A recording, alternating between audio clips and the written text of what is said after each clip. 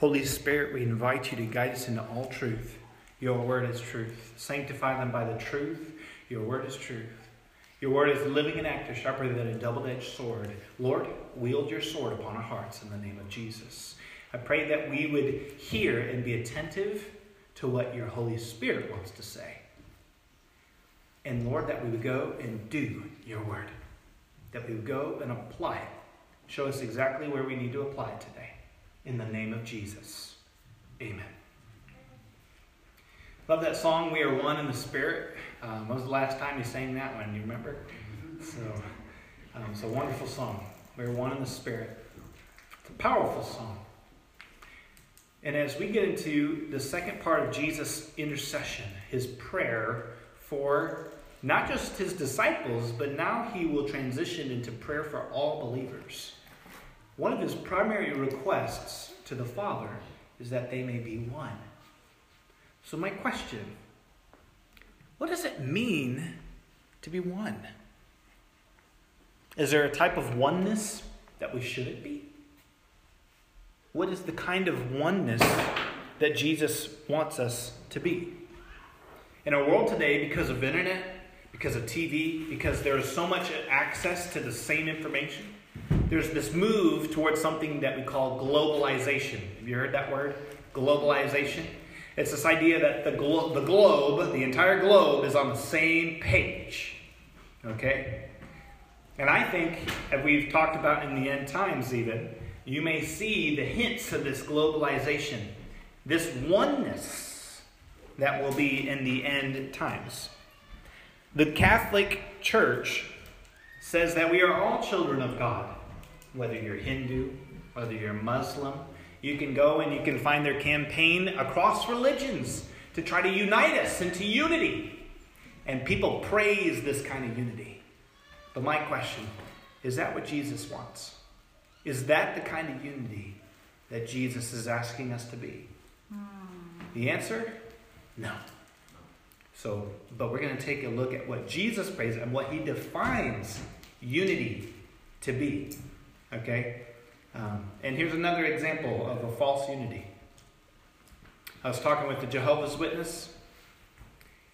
She showed me the program and said every Sunday when we get together, we all, in any Jehovah's Witness gathering, read the same material. They go through the same lesson, they have the same teaching. And she said to me, this is the fulfillment of what Jesus said when he prayed that they would be one. When you look everywhere, she said, you see all these denominations and divisions. So where's the true church? She means the Jehovah's Witness one. Because they read the same material. She conveniently skipped over the Catholic Church, which does the same thing. Goes through a liturgy. The Lutheran Church goes over the same thing. They all read through the yearly reading. They're reading the same passages every Sunday. What is real unity? Is unity the same thing as uniformity? Is there diversity in unity? Did you bring your dictionary this morning? We're walking. I'm just priming the pump. So let's get into the text here. Let's get into the text. So Jesus has been praying for his disciples. One of the primary things he prays for them is that they would be kept, that the Lord would keep them and guard them. Now, he's going to transition in verse 20. Now, keep in mind, he's talking about the world. And he says, they're in the world, but they're not of it. They're holy, they're sanctified, they're set apart. You're different from the world. Okay? Now, he starts to transition to pray for his disciples. So we're going to look at his request for those who will believe in him. Verse 20.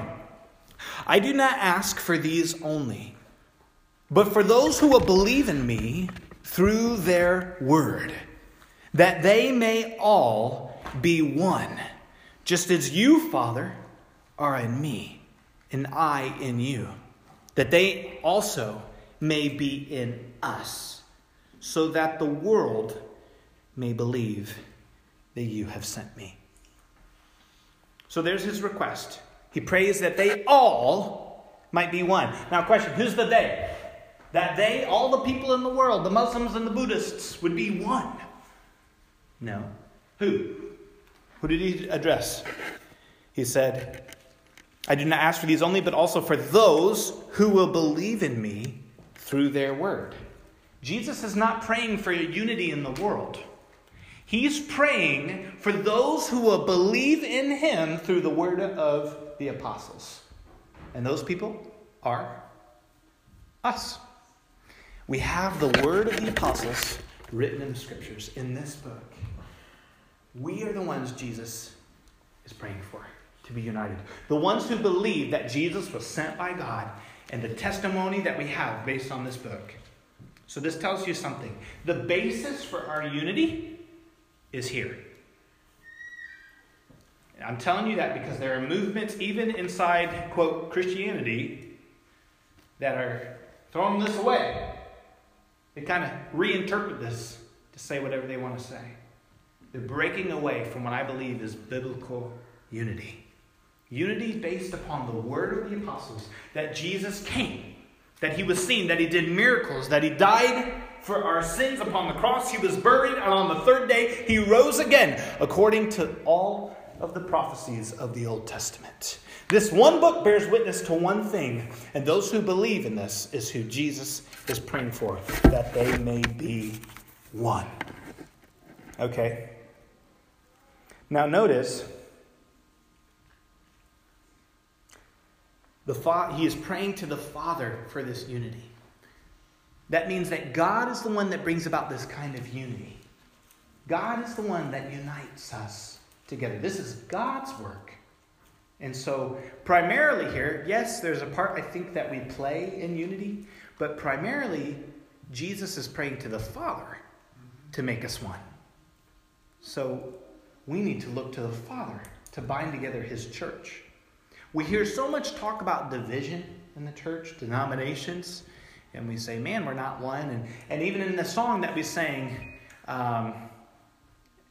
it says, what did it say? That we're waiting for the fulfillment of that unity. My question, what if we're already one? What if the real church of Jesus Christ is one, bonded together by the Spirit of God? Bonded together by the belief that he died and rose from the dead. We look and we see all the denominations, but if you ever talk to someone from another denomination, or you talk to a stranger on the street and you wonder, are they a Christian? Just the way they talk, the way they act. You ask them and you find out you both have faith in Christ. You know the same person. There's a oneness that you sense that even crosses denominations, I believe. So what about disunity in the church? What about doctrinal disunity? Doctrinal disunity is different teachings, or teachings that are opposite or contrary to one another in the church. You go to this denomination, you hear one thing. Go to this denomination, you hear the opposite. One says you're eternally saved. The other says you can lose your salvation. One says that, One says that all of us are predestined and chosen, those who are going to heaven, those who are going to hell. The other says, well, it's really just up to you. You have free will. One says you can worship hymns. The other one says that you can use contemporary music. One says that you can use the spiritual gifts of prophecy and tongues. And the other says, no, those are gone. Those have ceased. One says that women and men are basically the same and their roles are no different. The other says that men and women have very different roles. There's a lot of divisive topics when you think about it, right? So my question, how can we be one when there's so much division? Again, this is going a completely different way. Again, I think it is unity based upon the Word of God. Okay? Based upon this book. Not based upon the teachings of men that have come after this book was written. You ever heard of Calvinism? You ever heard of Arminianism? Notice that those are men not inspired by God. Notice those are men who are not carried along by the Spirit of God. They didn't write this book. And yet, that's what people argue over, is their teaching. Are we bonded because of them, or are we bonded because of this? If they had anything good to say, it's because they read this. And they saw something in this. And maybe you might learn something from them. You might learn something from the evangelist on TV, but the only good that they bring is because they saw something here. And as they direct you back into this book, there's unity. So when I talk with somebody from another denomination, or maybe they have different thoughts on something, all we have to do is open the book and say, well, can you show me in here?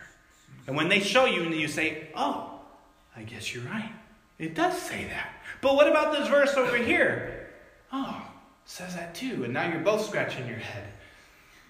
That's the kind of unity. We're dealing with a God who is infinite in power and wisdom and love. I don't think we're going to have everything figured out to a T. But if we agree that this was the word of the apostles inspired by the Holy Spirit, there will be a unity. You can be united with someone of another denomination. Maybe you disagree about Calvin or Wesley, but do you agree about the book? You get what I'm saying?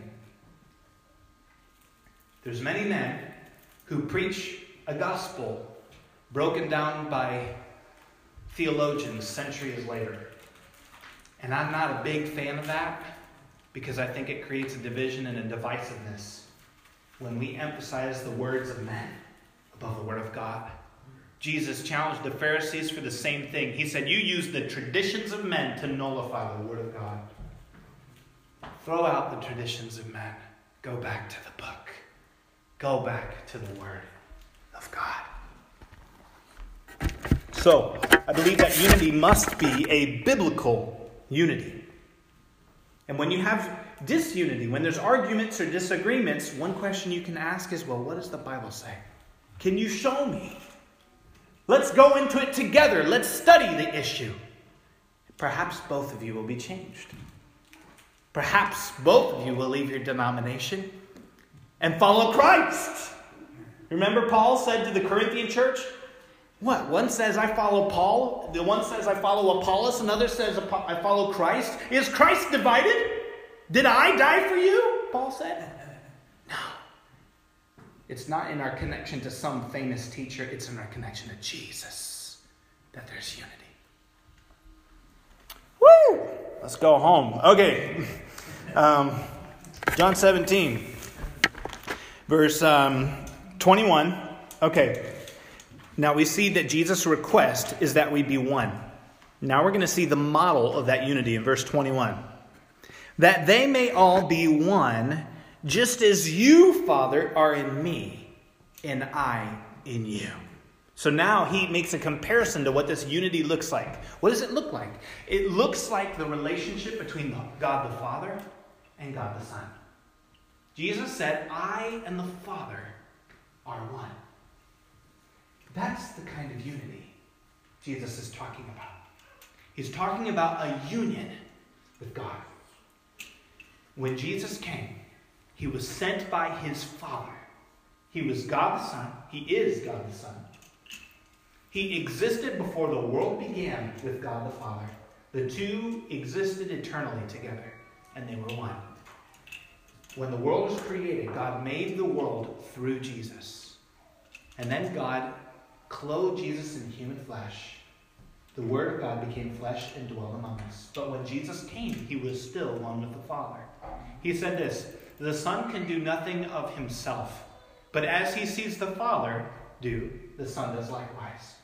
He followed the initiative of his heavenly Father. What the Father told him, he would speak.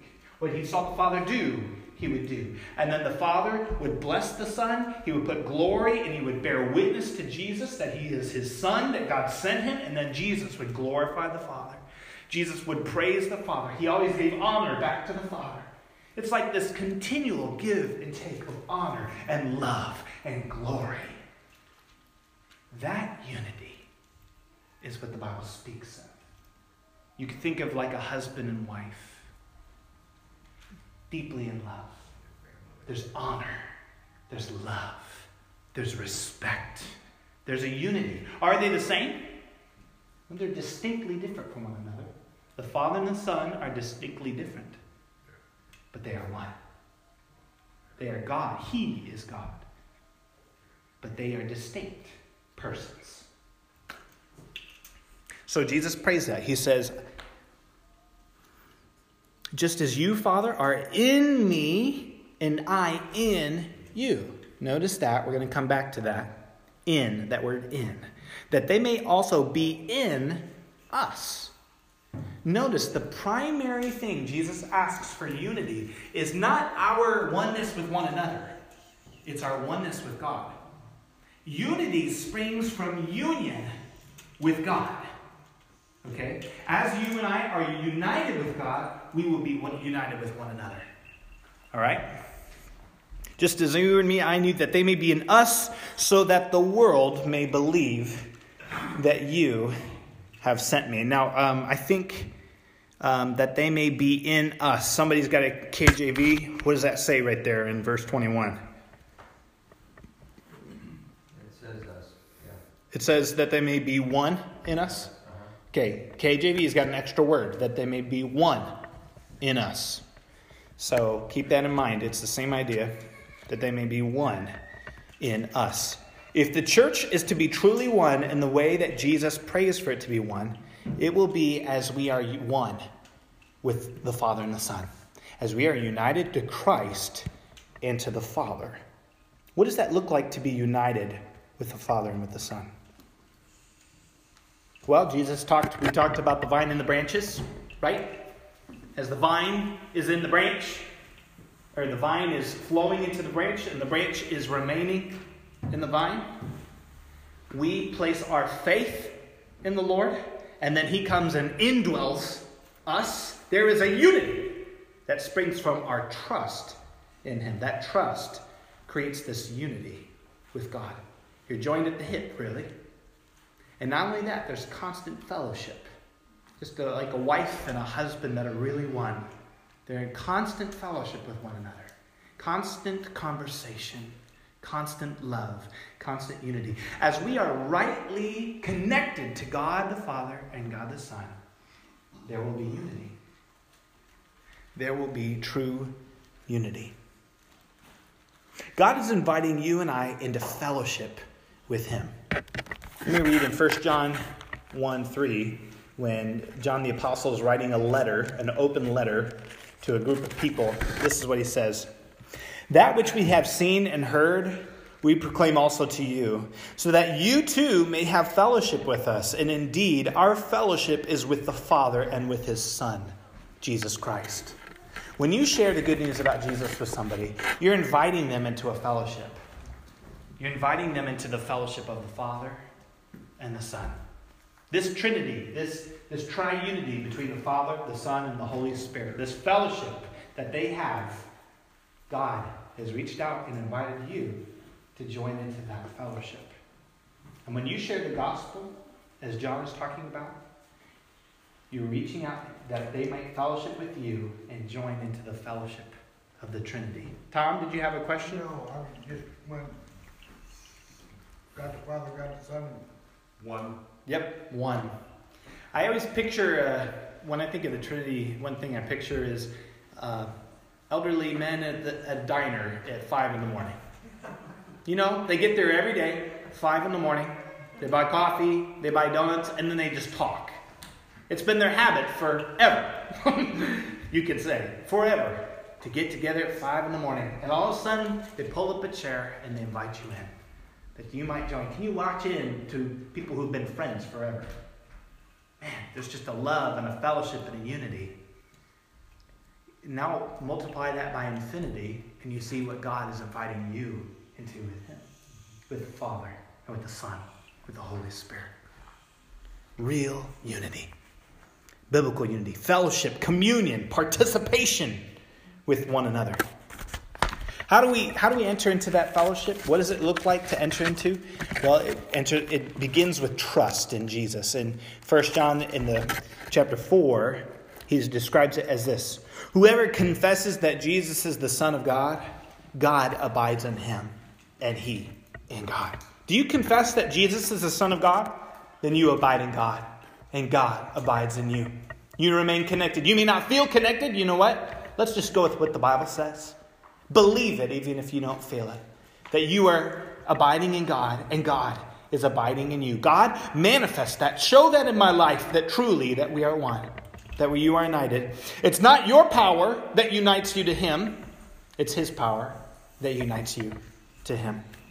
So we have come to know and to believe that the love that God has for us. God is love. Whoever abides in love abides in God, and God abides in him. So when you enter into that fellowship of love and communion with God, it's going to manifest in love and fellowship with your neighbor, with your brother or sister in Jesus. So even more experiencing the fellowship and the unity in the church.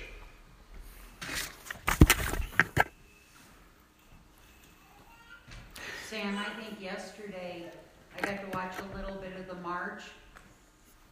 Total unity. It was so awesome. I got goosebumps watching everybody pray and for this nation, and that to me is the picture in my mind of unity, of one in Christ. Yeah. It just really got to me. Like a march, you're together and you're moving in the same direction, under the same purpose, united by the same desire. Okay. Another picture of unity is your body. Your body is united. If it was disunited, you wouldn't be able to walk, you wouldn't be able to breathe right now. It's united. It's working in perfect harmony. Your heart's beating and your blood's flowing. Yeah. Hello, this is Sam Irwin. Just following up, we had to cut our sermon time short because I got a note from someone in the congregation just mentioning just the struggle that one of our church members was having during the sermon. And so we had to stop and pray. We prayed for our brother in Christ, and we gathered. We actually were able to get with him and to gather around him and just to pray over him, and saw the Lord just kind of minister to him, just reveal his love for him through the body, through the congregation. He was just really affirmed, and really we saw him even delivered from the enemy and from Satan's plans, from his lies and from his chains. So we just really had a doozy of the rest of the time in the service.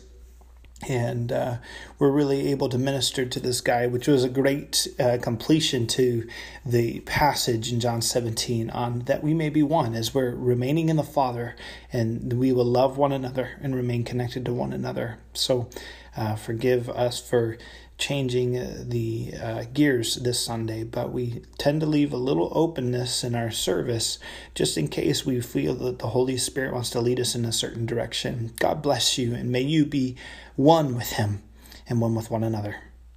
Bye.